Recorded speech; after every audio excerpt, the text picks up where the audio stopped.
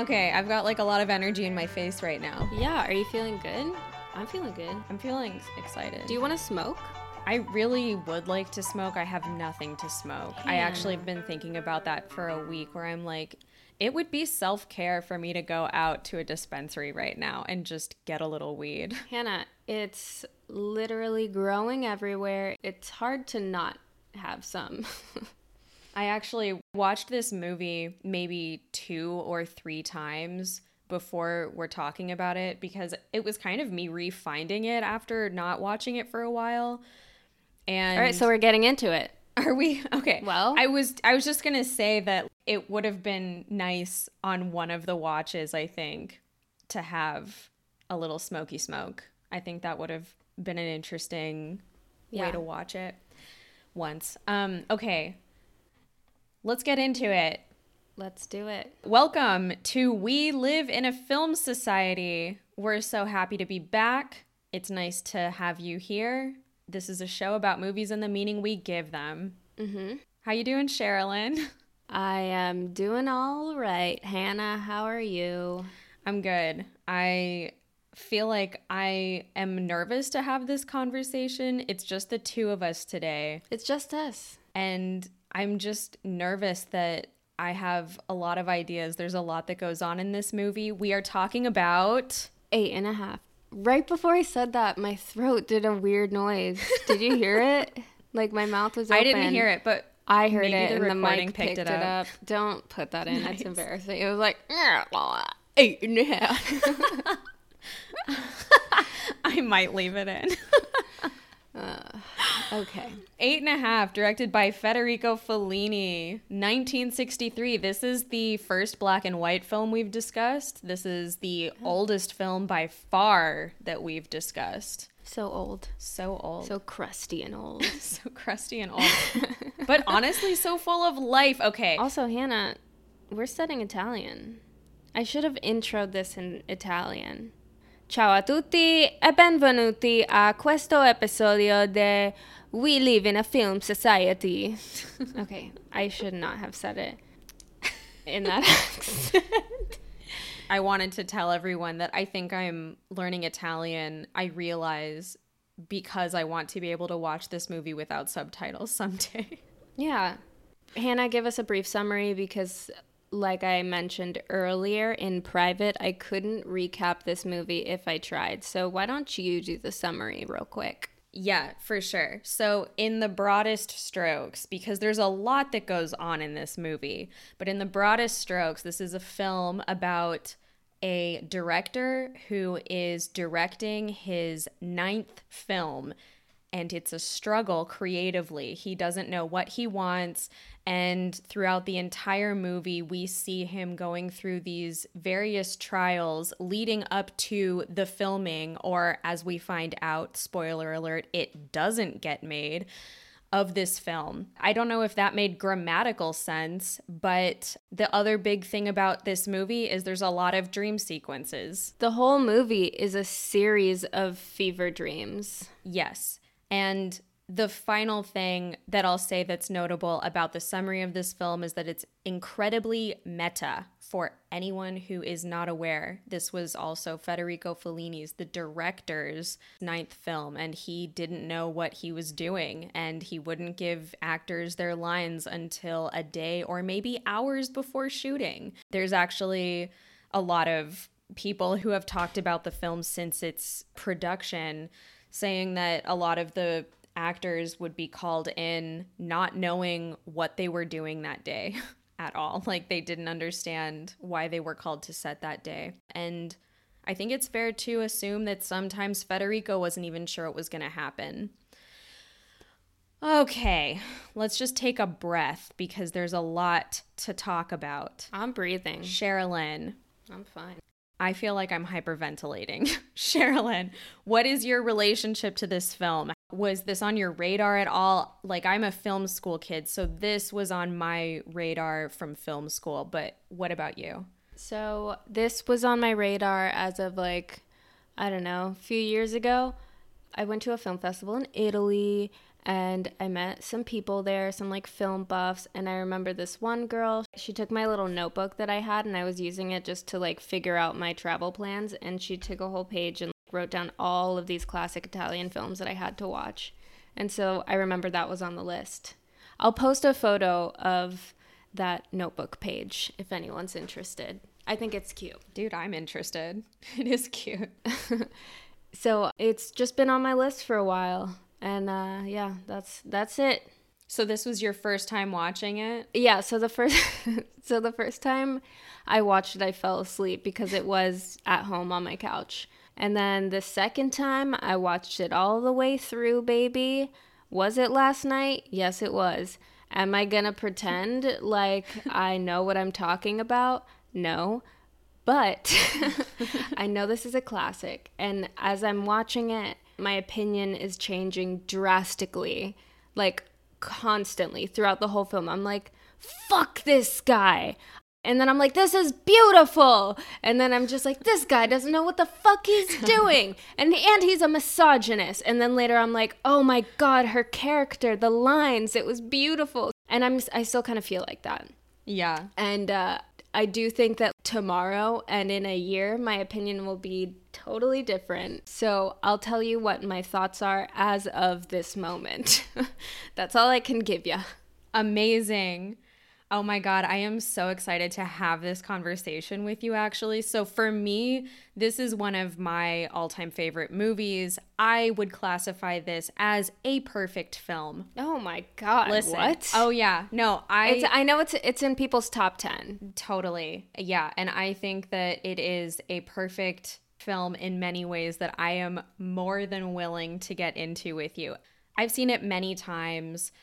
It's one that I haven't watched it in a minute, though. Coming back to it for the purpose of talking about it on the podcast, it's interesting how it hit me differently, like what you're talking about, how after a certain amount of time, this film will hit you differently, for better or worse, potentially. I think always for better, though. Every time I've watched it, I feel like I've gotten a little deeper with it. Okay, so then let's dive in. Hit me with some of your initial thoughts, Sherilyn.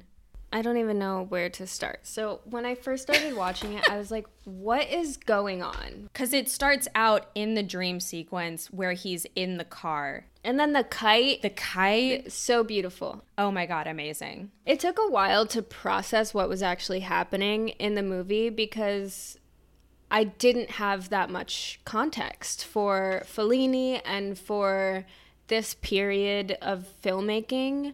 So I did a little more research and I was like, oh yeah, of course he's super influenced by Carl Jung. Oh wow, Carl Jung, the psychologist. You went in deep. Well, yeah, because I love talking about dreams. Yes, same. And I'm like, why is this guy so obsessed with this? Was like the original Inception. Not really Inception because it was completely different, but I found this fun YouTube video. It's 40 seconds long, and it's this Italian man. So you know how I'm really into YouTube? I found this weird channel. I just was looking up Carl Jung Fellini because I wanted to see what would come up. This 40-second video comes up from this YouTube channel that only has like 5 videos and barely any views. And it's just this Italian guy talking about Fellini's love for Jung. And that's the title of the video. Can I put on my iPad and show you? Yeah, sure. I'm going to do it. So the video is titled, Talking About Fellini's Love for Jung. This is Carl Jung. Freud is explaining everything. And Fellini didn't like somebody was just explaining, that's why he liked very much Jung, because he was like a farmer, a paysan, a magician. Like a magician, Magoon, And it was taking him, everybody. Jung is somebody who take you in your hand and till the border of the abyss, of the nightmare, of the unknown, and say, look.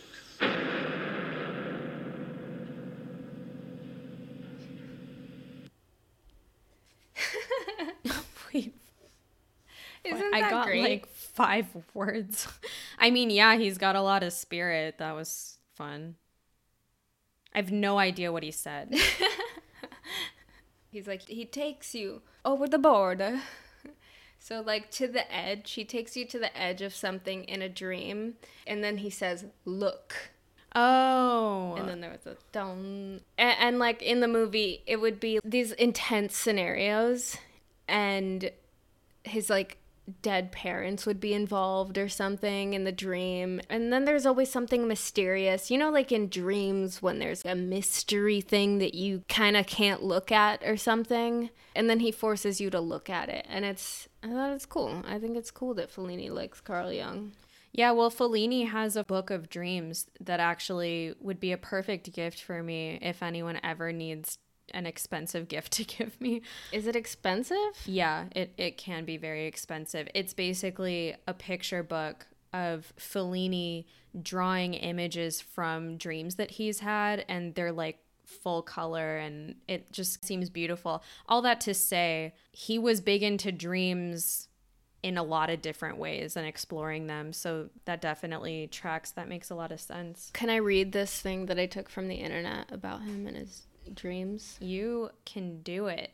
A major discovery for Fellini after his Italian neo-realism period, 1950 to 1959, was the work of Carl Jung after he met these psychiatrists, and then he experimented with LSD.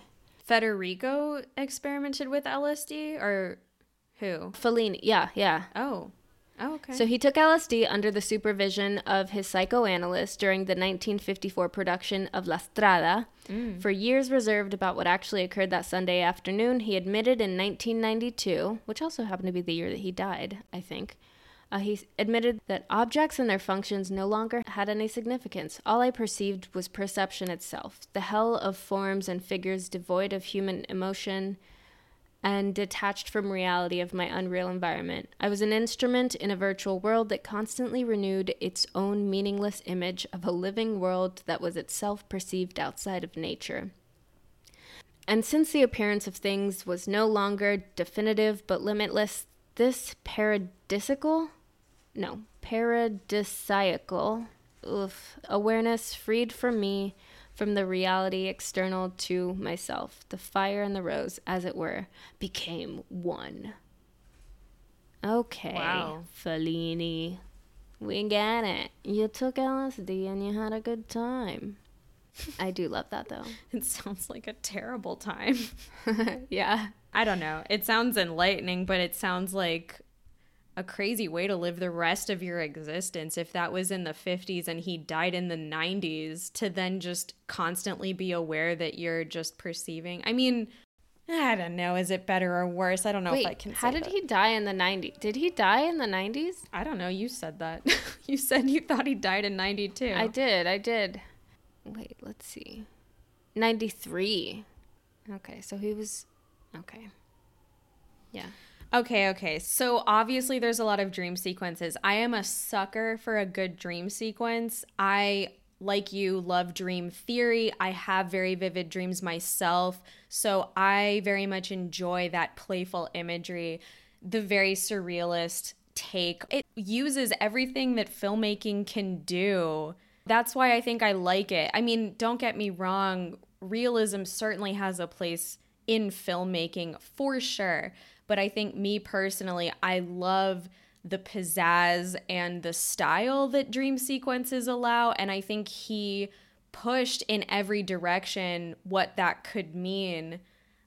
And I think he did it amazingly. So yeah, picking up where you left off with dream sequences, I think that's a major reason that I loved this movie so much, for sure. See, now I'm kind of in the point where I'm like, I did love it. So I was virtually watching it with my friend Eric, who we interviewed for the Spider-Man episode. Nice. And Eric Owusu. Yeah, he was like sleeping the whole time. I have a video of it. It's very funny.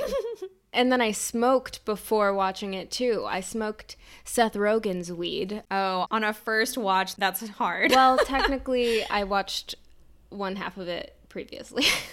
Oh, okay. But it was really funny. In the first half of the movie, early on in the movie, there's the park scene. And we were still figuring out what this movie is. And we're like, why is everyone acting so funny at the park? Just kind of like frolicking through. And Eric goes, oh yeah, this is definitely the highest day at the park. And I thought that was really cute because it did seem like everyone was just high at the park. Wait, what park? Why don't I remember the Hannah, park? how are you honestly expected to remember specific scenes in that movie? There was no through line. There was nothing that we could follow except for like kind of the leading up to this movie being filmed, but it seemed like it was happening the whole time too. It was like the production is happening. We are in production and nothing is happening. Yeah. It was just a series of weird dream sequences that were like high anxiety. Everyone is asking things. There was literally a scene where he had like 27 different conversations with 27 different people in the span of 1 minute. And people would just come up to him like, I don't know my lines, but this and that and this. And then the phone rings. Sir, this person's on the phone for you. Next person comes up. They're like, oh, tell me how to do my props. It was wild. It was hard to follow. And there were so many weird scenes that were just ongoing dialogue. And it's like they're not even saying anything that makes sense. Or sometimes it did. Now I'm hyperventilating. I think it did make sense, but I totally feel you. I totally feel you. I mean, I think this was a giant exorcism for him. You know, it was getting this film out of him by any creative means necessary. And sometimes that meant taking things to the silly extreme or the surrealist extreme. Was there a script in real life when they filmed this? There was a script. Yeah. I heard that there were only 2 scripts allowed on set at a time. I think because he needed the ability to change, but yeah.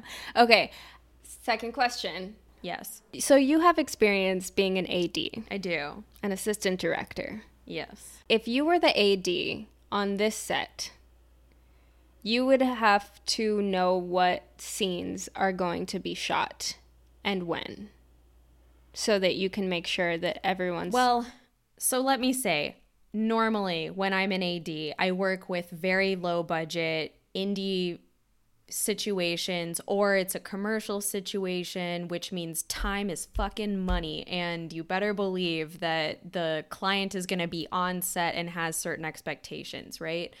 So in those instances, normally, yes, I would know what every single day of production looks like, potentially down to the minute, because we're trying to almost do surgery. We have to go in there, know exactly what we're trying to get out, and then move. Okay, but this movie... That would not be how I would be able to function. They had a soundstage, and then they had the outdoors, and then they had a house and a museum. And so many different weird random locations. Yeah. And also it was really beautiful. A lot of the outdoor locations were really beautiful. Yeah, they were. Okay, let's move on over to some dialogue talk, shall we? Yeah, sure. No? No, go for it. Yeah. This movie had so many different accents. There were lots of cool accents. Obviously, Italian was spoken, but there was Italian spoken with American accents and with French accents, and it was cool to hear all the different accents. Yeah, totally. And I want to bring up, is it on your radar why Italian filmmaking it dubs everything? No, but I know some Italian film people have complained about it. But why? Oh, interesting. So Italian filmmaking, they would shoot it in Italian, but then they would dub it again in Italian. So many times the actors that you see would have different actors doing their voices. So, for example, even, what's her name? Cardinale, the very pretty girl who was at the fountains and then comes back as the actual movie star. Mm-hmm. This was the first movie where she got to dub her own voice. I was wondering, I was like, she's speaking Italian on her lips. Yeah. And the Italian that I'm hearing is not matching the lips, though. So that was interesting, yeah. It's because she dubbed it. But why do they do that? Because of sound? Yeah, I think it's fascinating. It was because Italy had such a foundation and infrastructure for filmmaking that did not take sound into account. Cue the sirens in my sound. And so when sound became a thing in filmmaking, instead of uproot basically all of their stuff that wasn't built to be soundproof, they just decided to keep going with it and then dub their movies later. So it's become an art form that has, I guess, become a tradition. I mean, less so nowadays, I think, contemporary film, but for so many years, when sync sound did exist in filmmaking, it did not exist in Italy. Anyways, I thought it was fascinating that the actress Claudia Cardinale, for the first time in this film, got to dub her own voice. For so long, as I understand it, her voice was considered too rough and sultry, so they would always use an actress with a lighter, more, I guess, melodic tone. Ay, perché? Yeah, exactly. Non lo so perché no. Ma dove posso trovare il bagno? Where would one find the bathroom? That's funny. Okay. I'm not as far along as you, but I think my comprehension is pretty good. I'm glad you think I'm far. You're farther than me for sure. Last thing I will say about the dubbing is I do think that for the sake of this movie, I think it worked in a really dreamy way with the dream sequences. It didn't bother me. I really enjoyed that aspect, even stylistically, even if it wasn't consciously the stylistic choice. It was just the norm. It was just what it was. Yeah, it didn't bother me either. I was neutral towards it, but it's really cool to know that background. Did you catch the silhouette? There was a dance moment that is also the famous Pulp Fiction silhouette where they're dancing. Hell yeah. Yeah, I didn't know that. And so Pulp Fiction got that inspiration from Fellini. Yeah, that's right. That was cool. His friend who's having his own version of a midlife crisis is dancing with his really young... Is she American? I think she might be American in the film. There were a lot of women in this film, even if they were being objectified. Yeah, let's talk about that. How did you feel about the characters? How did you feel about how it was handled? I mean, what can you expect from a man in the 60s talking about his subconscious? There's literally a dream in the movie where he's whipping all the women. And everyone's like, ooh, ah. And it's just like, okay. The Barbara Steele character, Gloria, the young actress who was dating the friend, she does look like she's enjoying it. I think she's the only one that looks like she's enjoying it, but she does kind of look like she's getting some sort of sexual pleasure out of it. Yeah, a couple of the women did. He's in this brothel with all of the women from all stages of his life, and they're all taking care of him. It is the most extreme version of the male fantasy of regression. The male fantasy of regression. Tell me about that. So it's this idea, he's a grown-ass man, but all of these women are taking care of him as if he were a child. They're taking care of all of his needs. They even wrap him in the blanket like they did when his dream flashback to when he was a child. When he was little. Yeah, it's just this idea like he wants to be back in that place where he doesn't have these responsibilities and he doesn't have to take accountability for his actions, you know? Don't we all, Fellini? Don't we all just want to be held and cradled like a little baby boy? Someone interpreted that as Fellini wanting to unlearn and get a second chance in his childhood. Yeah. And then when they start to uprise against him because they're not being treated well, that's when he all of a sudden has this Indiana Jones lion whip and it becomes a circus. It's like chaotic, but he's not actually hurting anyone, I think is what you're saying. Well, yeah, physically, I guess they don't show that part because it's also just a dream and it's abstract and whatever, but it's hard to watch. I mean, this is the part where I'm like, hopefully this part of my opinion changes, but it's just hard to watch men process their misogyny, and I'm not entertained by that. I mean, just go to therapy. I'm glad that it's being processed and talked about, and even though he is the main character, and literally women are taking care of him. All these women want something from him. It's still kind of just about him processing the relationships with all of the women in his life. Yeah, it's just misogynistic, and that's not to take away from like the beautiful parts of it, because his wife in the film, they have a really great conversation where she just fucking tells him like, I can't believe you can lie to yourself like this all the time. It must be difficult to be a liar. And how do you sleep at night? She calls him out on all his bullshit, and he kind of takes it. So that was satisfying, but it's still, I don't know. Yeah, it's a lot to process. I'm going to jump in. Yeah. So I don't know if I would call it misogyny. I don't think he hates women. Certainly that dream sequence, there's a lot to unpack. And I don't mean to forgive his behavior, because there is definitely something going on there.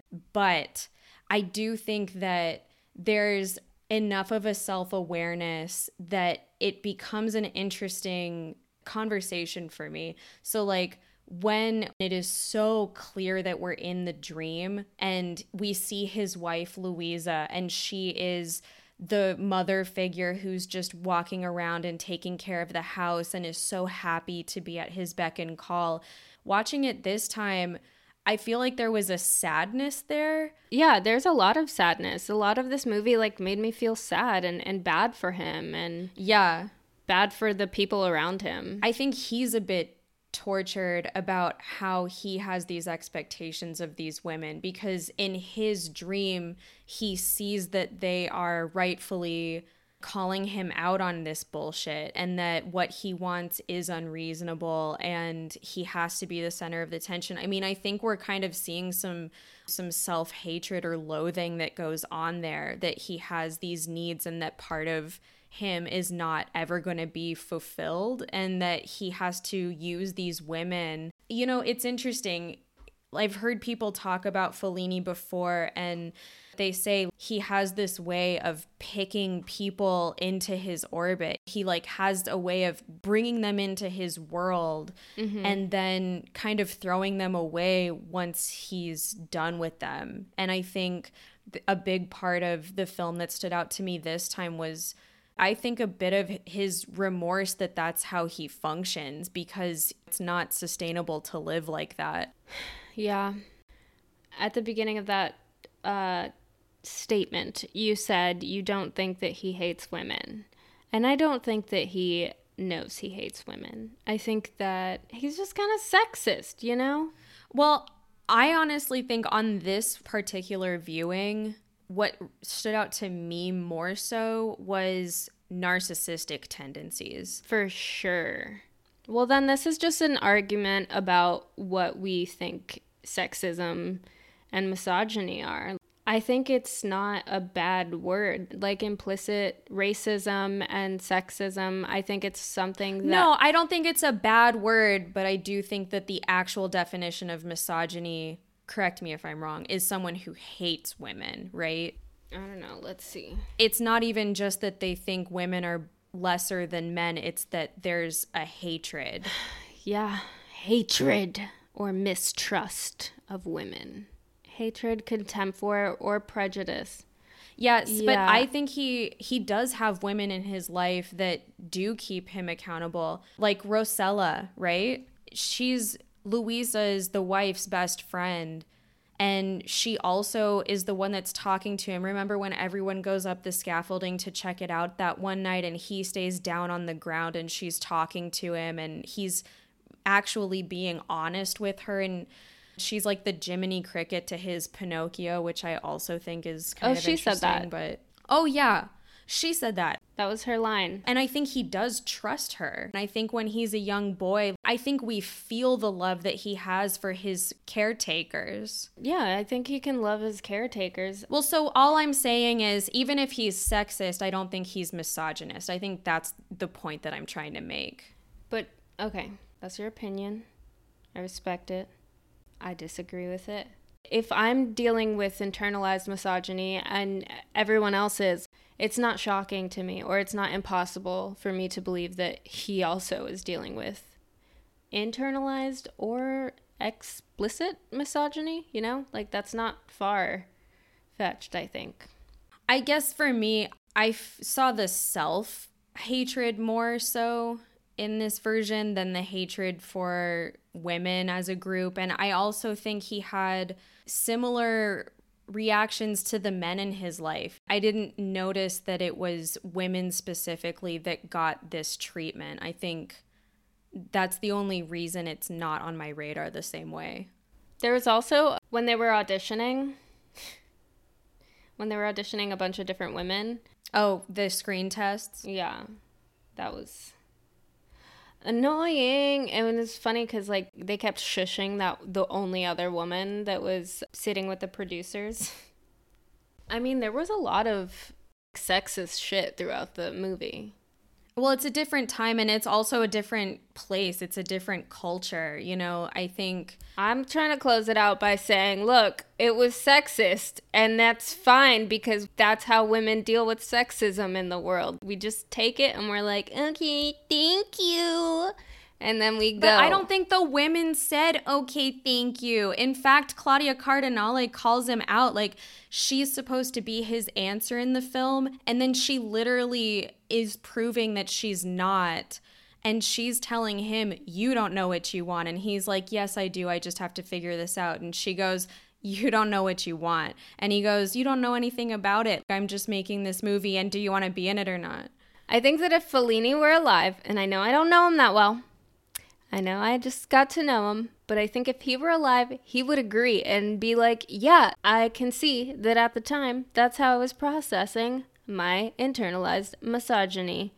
And I'm not saying that that's what the whole theme of the movie was. Are we agreeing aggressively? I think so. I think I recognize, yes, and I agree. It is him dealing with his sexism in that particular scene for sure. But generally, I think he had a pattern of using people and throwing them away. I think he had a pattern of seeing himself in the center of the drama, so to speak, especially significantly in this movie, because it was all about his struggle to produce this project, right? So, like, I'm not disagreeing with you that it was sexist. I agree. But I don't think he's misogynist, and I don't think that the women just took it, and I don't think that the movie itself is sexist. I guess that's what I'm trying to say.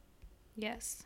The priests, when he's a little boy and he's being punished, I don't know if you noticed, but those were all elderly women and not men, which is historically inaccurate. No, I didn't. Yeah, and they were playing men, and the idea that Fellini had, he thought women of a certain age might have the features he wanted for the priests, who he thought should seem, I think to a certain extent, lifeless, like no sex drive, they had nothing going on for them outside of whatever.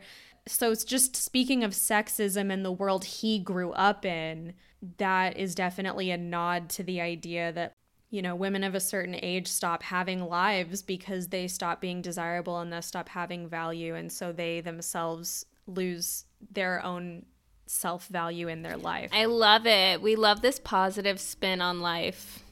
Love this positive spin on being a woman and being less desirable. There's one more practical option to that I'll put in there just in case.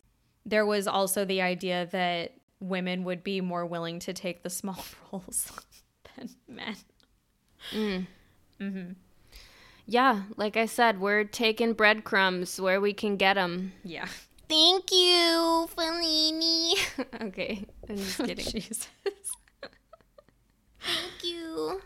I think one thing that I really kind of latched onto was, even though the dream sequences were so fantastical, I was still really impressed at how natural and realistic all of the characters were and how they interacted. I think there was a realism to that I thought was done extremely well. And is more in the vein of classic Italian neorealism filmmaking, which is trying to take people and film them in a narrative setting, but have it feel as real as possible. That's what Italian cinema was known for. And actually, this movie, when it was first kind of in pre-release form and critics had heard a little bit about it and maybe seen it, it was not the masterpiece that it is today. What did people say? Well, Fellini, for one, was called a traitor to Italian neorealism because this was probably the biggest departure from that, not only for his career, but for all of Italian cinema up until this point, which was a big deal, I guess, and people didn't get it or like it. And some of the other things that they said, they thought it was gross self-exhibitionism, and some people thought that it was beautiful, but like you, thought that he should have left his neuroses on the couch, so to speak, with his psychiatrist or whatever. So yeah, that opinion definitely existed in the world for sure, and still does, obviously. It took time for the love of this film to blossom, let's say. Yeah, it must have been so wild for its time. Also, I don't know if that was considered long at the time. I'm sure people's attention span was much better back in the day, back in the early 60s. But some of those scenes lasted such a long time, and I love it. I wouldn't change anything about the movie because I think it's such a time capsule. Like, the way that they use the film back then is really interesting to me. Like, did they just put the whole marching band scene, even though it was incredibly long at the end, did they just leave the whole scene in because it took them a really long time to shoot and they got too much footage, but it all looked great, so they kept it all in? It's so hard to imagine, like, what the behind the scenes is for this movie. I think about what it must have been like to be a PA or something back in the day and, like, how that would work. They just give you a list of things to buy and you have to roam around... You have to roam around the whole town looking for these random specific objects. Those fancy batteries that are needed. I mean, I think it's like interesting to think about what filmmaking was like back in the day. It's probably similar in quite a few ways, but I don't know if that's one of them, but that's pretty funny to think about. Yeah, who knows? Yeah, who knows? About the length of the movie, though, and it feeling long, of all the times I've watched this movie, this is the first time that I didn't think it felt long. I think it made more sense to me for some reason. But every other time that I've seen this movie, I've sort of braced myself for how long it feels. And there was always this point in the movie where I would get fatigued and I would wonder how much longer. But like you, I wouldn't change anything about it. I feel like it's all intentional and all has some purpose for what he's trying to get out of his mind. But that said, it always did feel long to me as well. It was only on this viewing that it felt like I didn't think about the timing of it. I feel like I'm gonna get hate from our 2 Italian listeners. I don't know, maybe they agree with you. Yeah. Well, like I said, my opinion is constantly changing and evolving, just like the world we live in. Indeed. And just to also comment on that last scene with the band, and it's kind of like a circus ring. Fellini did at one time say if cinema didn't exist, I would have likely been a circus ringleader, because he thinks a lot Don't I say that all the time? Well, when you say you'd join the circus, I imagine you would be someone on the silks or like one of the acrobats. But yeah, I did think of you when I read that about him. Wow, Fellini and I have more in common than I thought. Yeah, he thinks that a lot of the same skills are used and you're still moving life across the stage, so to speak. Okay, let's talk about themes, because I think that there's a lot of interesting themes in this film. One that I'd be interested to go in a little deeper with is this theme of critics versus artists. That was kind of shining bright for me this time because I started Artist's Way again, which for any artists out there, I highly recommend picking up The Artist's Way by Julia Cameron. Okay. So yeah, this idea of critics versus artists. Multiple times Fellini is showing how he resents the intellectuals around him. For example, the one guy, he brought up some sort of critique or whatever when they were watching the casting reels. He makes some comment about how it's not going to be accepted or people don't want this or whatever. And playfully, Guido makes kind of a move with his finger and then two guys take him away to be executed. But like, obviously that was not real because just a moment later he's back there. But it's just an internal struggle and an external struggle that artists always face. This idea that, like the critic was saying, you know, if only artists would learn to be silent when they don't have something that's worth creating or putting out there. What if they just didn't make the shitty stuff or whatever? And after Guido had committed suicide, which in my mind was him committing suicide to his artistic career by backing out of making the film, the critic was like, oh, you did the right thing. It's better to not make anything than make something bad.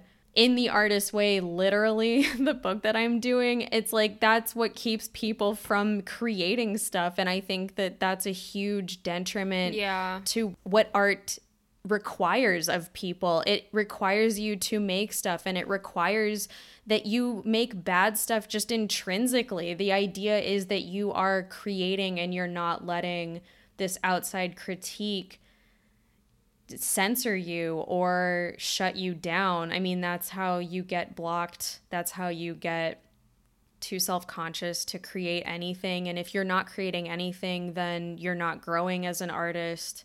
And who knows, even though some people hated this movie for whatever reason, even if it was disturbing or offensive or not interesting on some level for them, it was for other people. There's still a lot of interesting insights to be gained from this in technical ways and in other ways, I think. And I feel like the end of the movie was him finally deciding that what the critic, what his intellectual writer friend was saying was not what he wanted to believe. And all of a sudden, when he freed himself from needing to make something good, he could just make something. And that's what that final scene, I think, was. Boom. Yeah. Anyways, that's what I was saying about this being sort of an exorcism for Fellini. It seems like the birthing process for this particular film was so painful that the catharsis is he wasn't able to finish it until he finally let go of what it needed to be. Yeah. I definitely picked up on that too.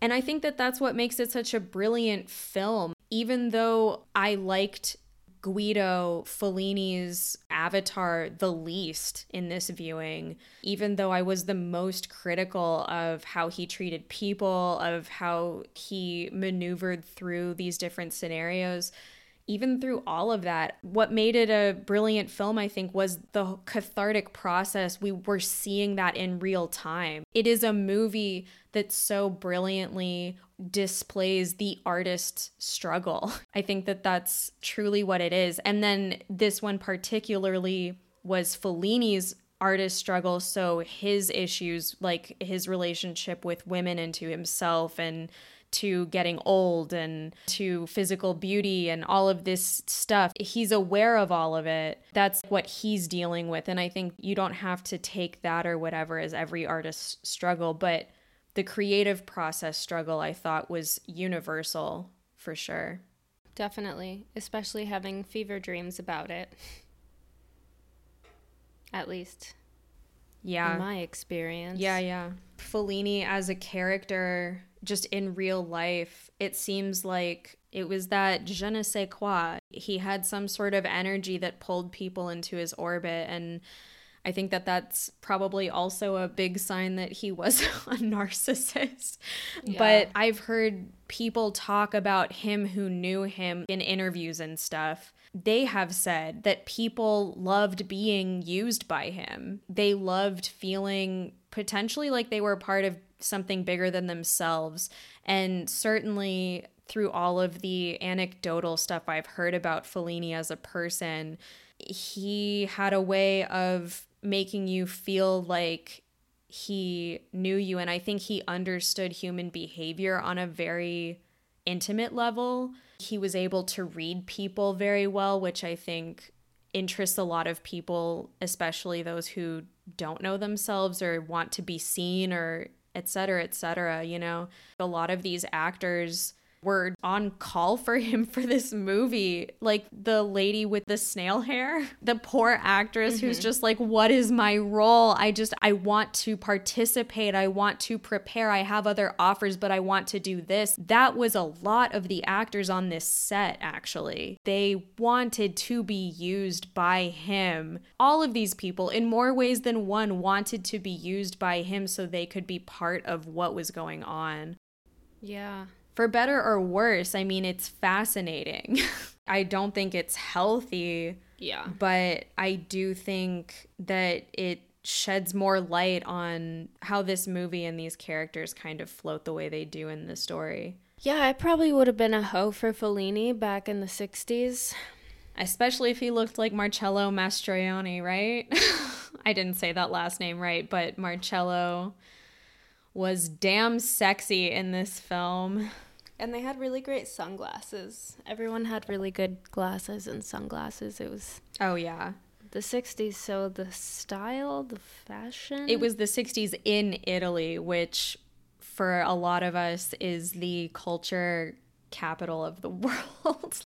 Yeah, they were stylish as hell. It was so good. And they were all just like elite people with money and stuff, so... Yeah. I'd like to get your take on one thing. Yes. I don't know. Maybe it'll be an interesting conversation, and if not, we'll take it out. So Fellini at one point said that love, sex, friendship, and marriage are all disconnected. What he means by that, in my mind, is that they are all mutually exclusive. You don't find sex in friendship. You don't find marriage in love. You don't find friendship and love, like all of these different things that are separate. I don't know if he thought that all of his life, but I do think that those ideas definitely surfaced in the telling of his relationship with these various women, for sure. What was the quote? I don't know if it's a full quote, but generally the idea is that love, sex, friendship, and marriage are all disconnected. Yeah, I mean, it sounds like...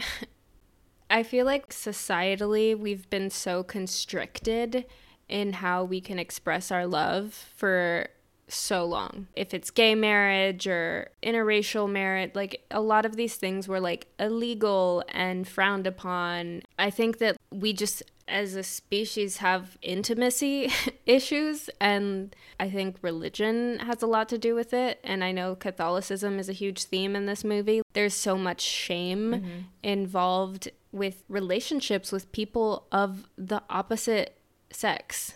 Or just any sexuality at all. Yeah, any sexuality. When he was a boy and he went to go see, what's her name? Sarah That woman Gina. dancing with all the little boys watching Yeah. the woman dancing. That was so funny. Yeah, that was great. It was kind of cute because it was It like was kind of adorable. harmless. Yeah. But yeah, there's so much shame and guilt involved in like the feelings of love and intimacy that I think we have put such almost like impossible like constructs and barriers around like what we define a relationship to be and a friendship to be. And yeah, hopefully if he were alive today, he wouldn't feel that way, because it seems like a shitty way to love. Yeah, I think it seems cynical.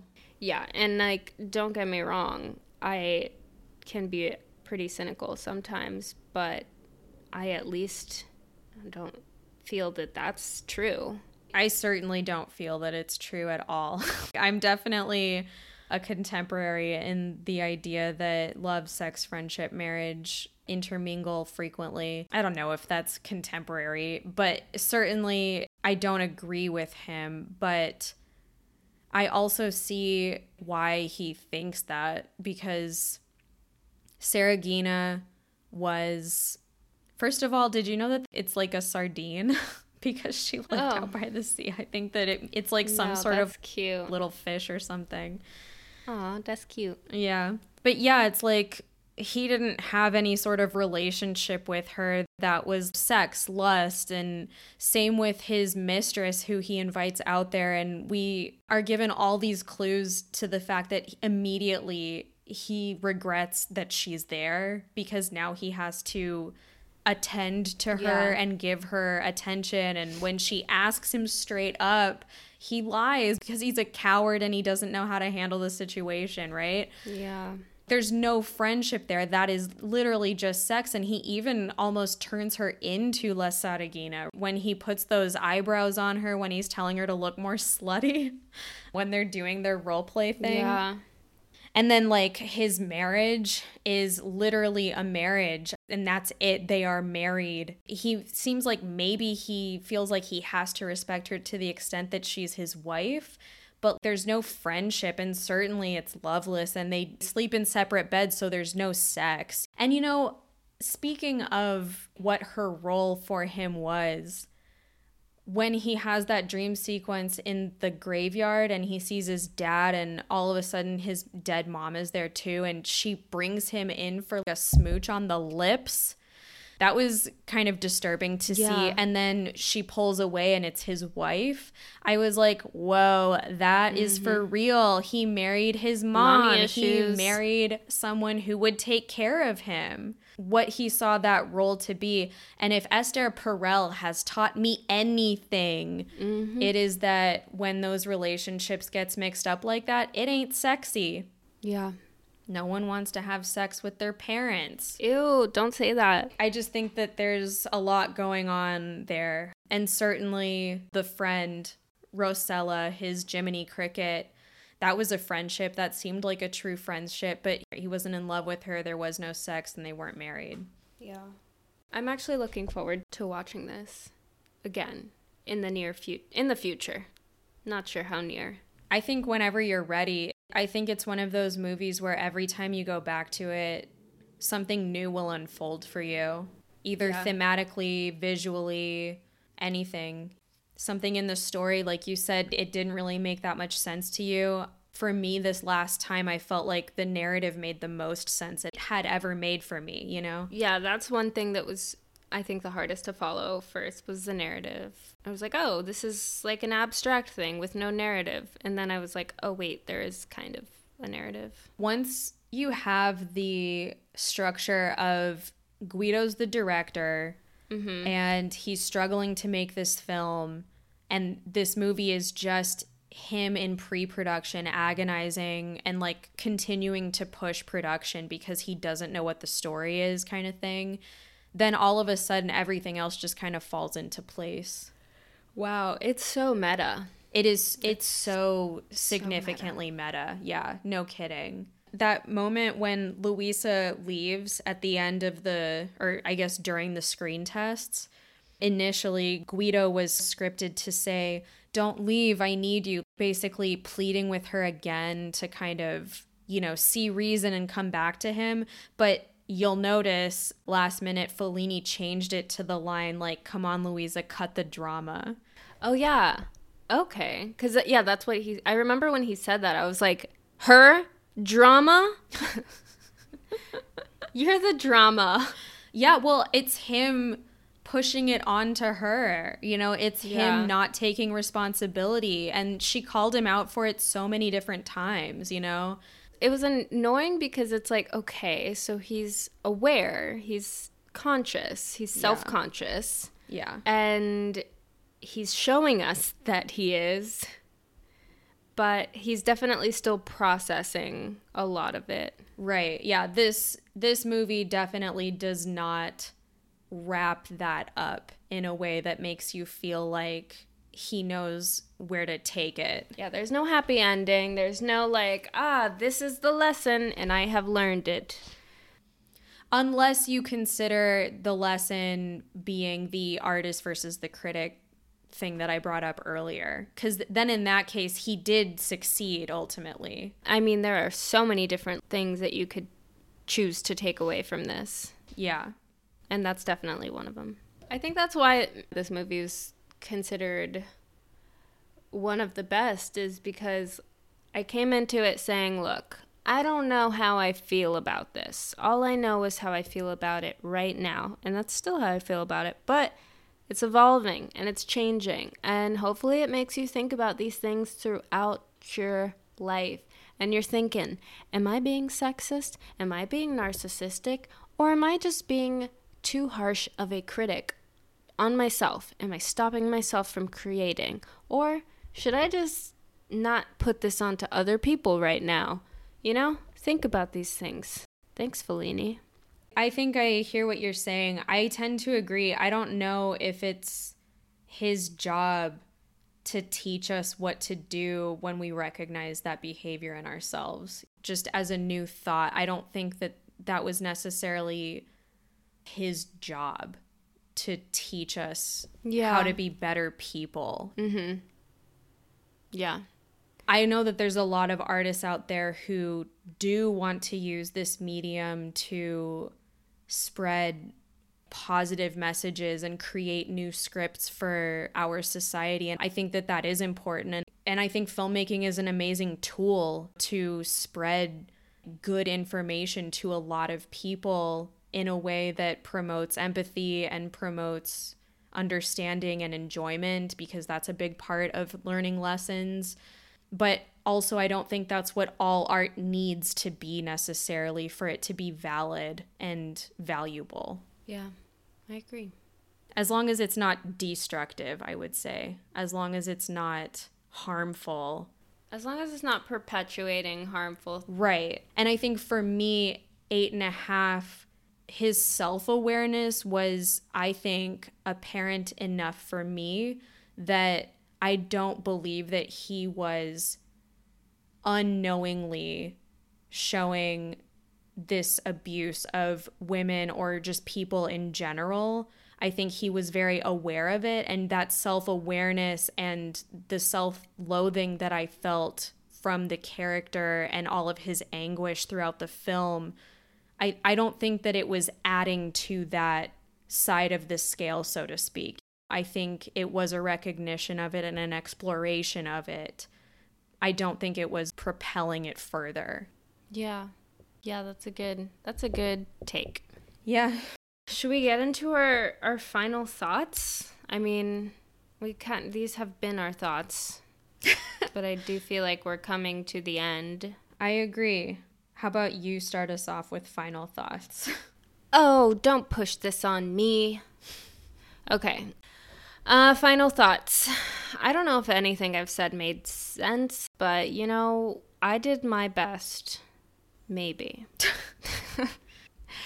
Overall, I enjoyed this, and I got a kick out of it being, like, as weird as it was. I definitely got a kick out of the dream sequences and the fun camera movements and the fact that it was this dramatic piece of work. I love that it was in black and white. Like I said, my feelings are changing and evolving every day on this film. I will probably watch it again in like 6 or 7 months just to see where we're at. But yeah, I overall enjoyed it. And honestly, I'm probably going to read more about Fellini and his obsession with Carl Jung. That's my favorite part.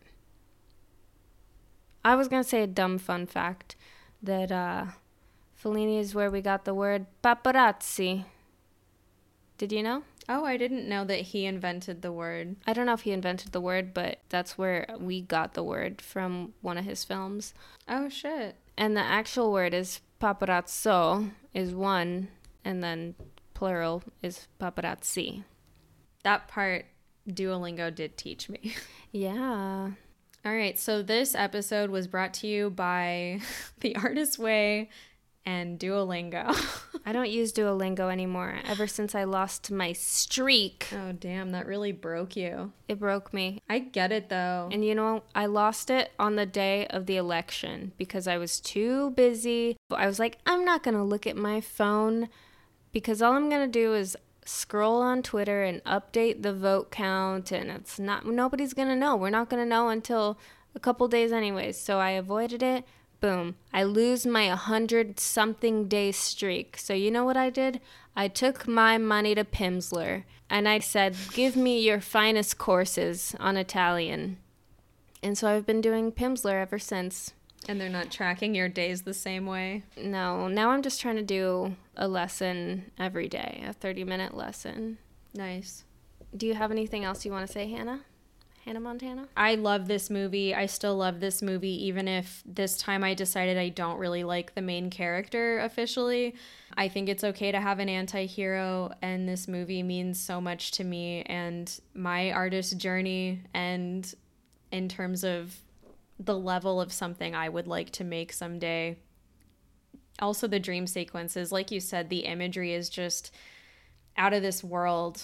I love it. Yeah. I love how inventive it is. And I think all of the themes, there's so much that we didn't get into on a deep level. I know, there's too much. Maybe we'll do another episode. We honestly could.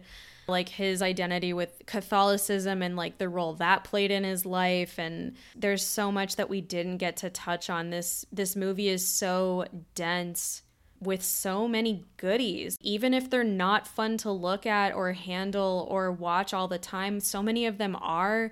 And even when they're not, I feel like there's still potential for meaning to be derived from them in a positive way. I love this film. And yeah, I think I probably will forever. I just think it's worth your time if you're considering watching this and you haven't yet. I just think it's worth it. I agree. It's on HBO Max. It's on the Criterion. It's on YouTube probably. Just get out there and get yourself a little Fellini. A little Fellini 8.5. Okay. All right. How would you rate it, Sherilyn?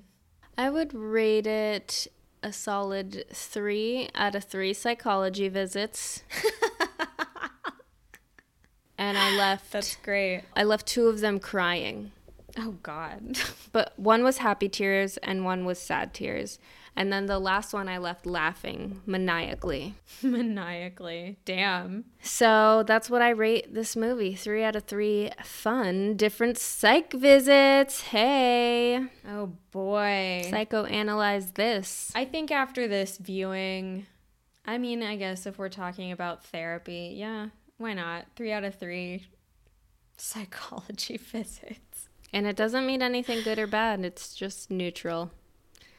Because this movie is also, like, kind of existential. It's extremely existential, and there's, like I said, yeah, there's too much to get into.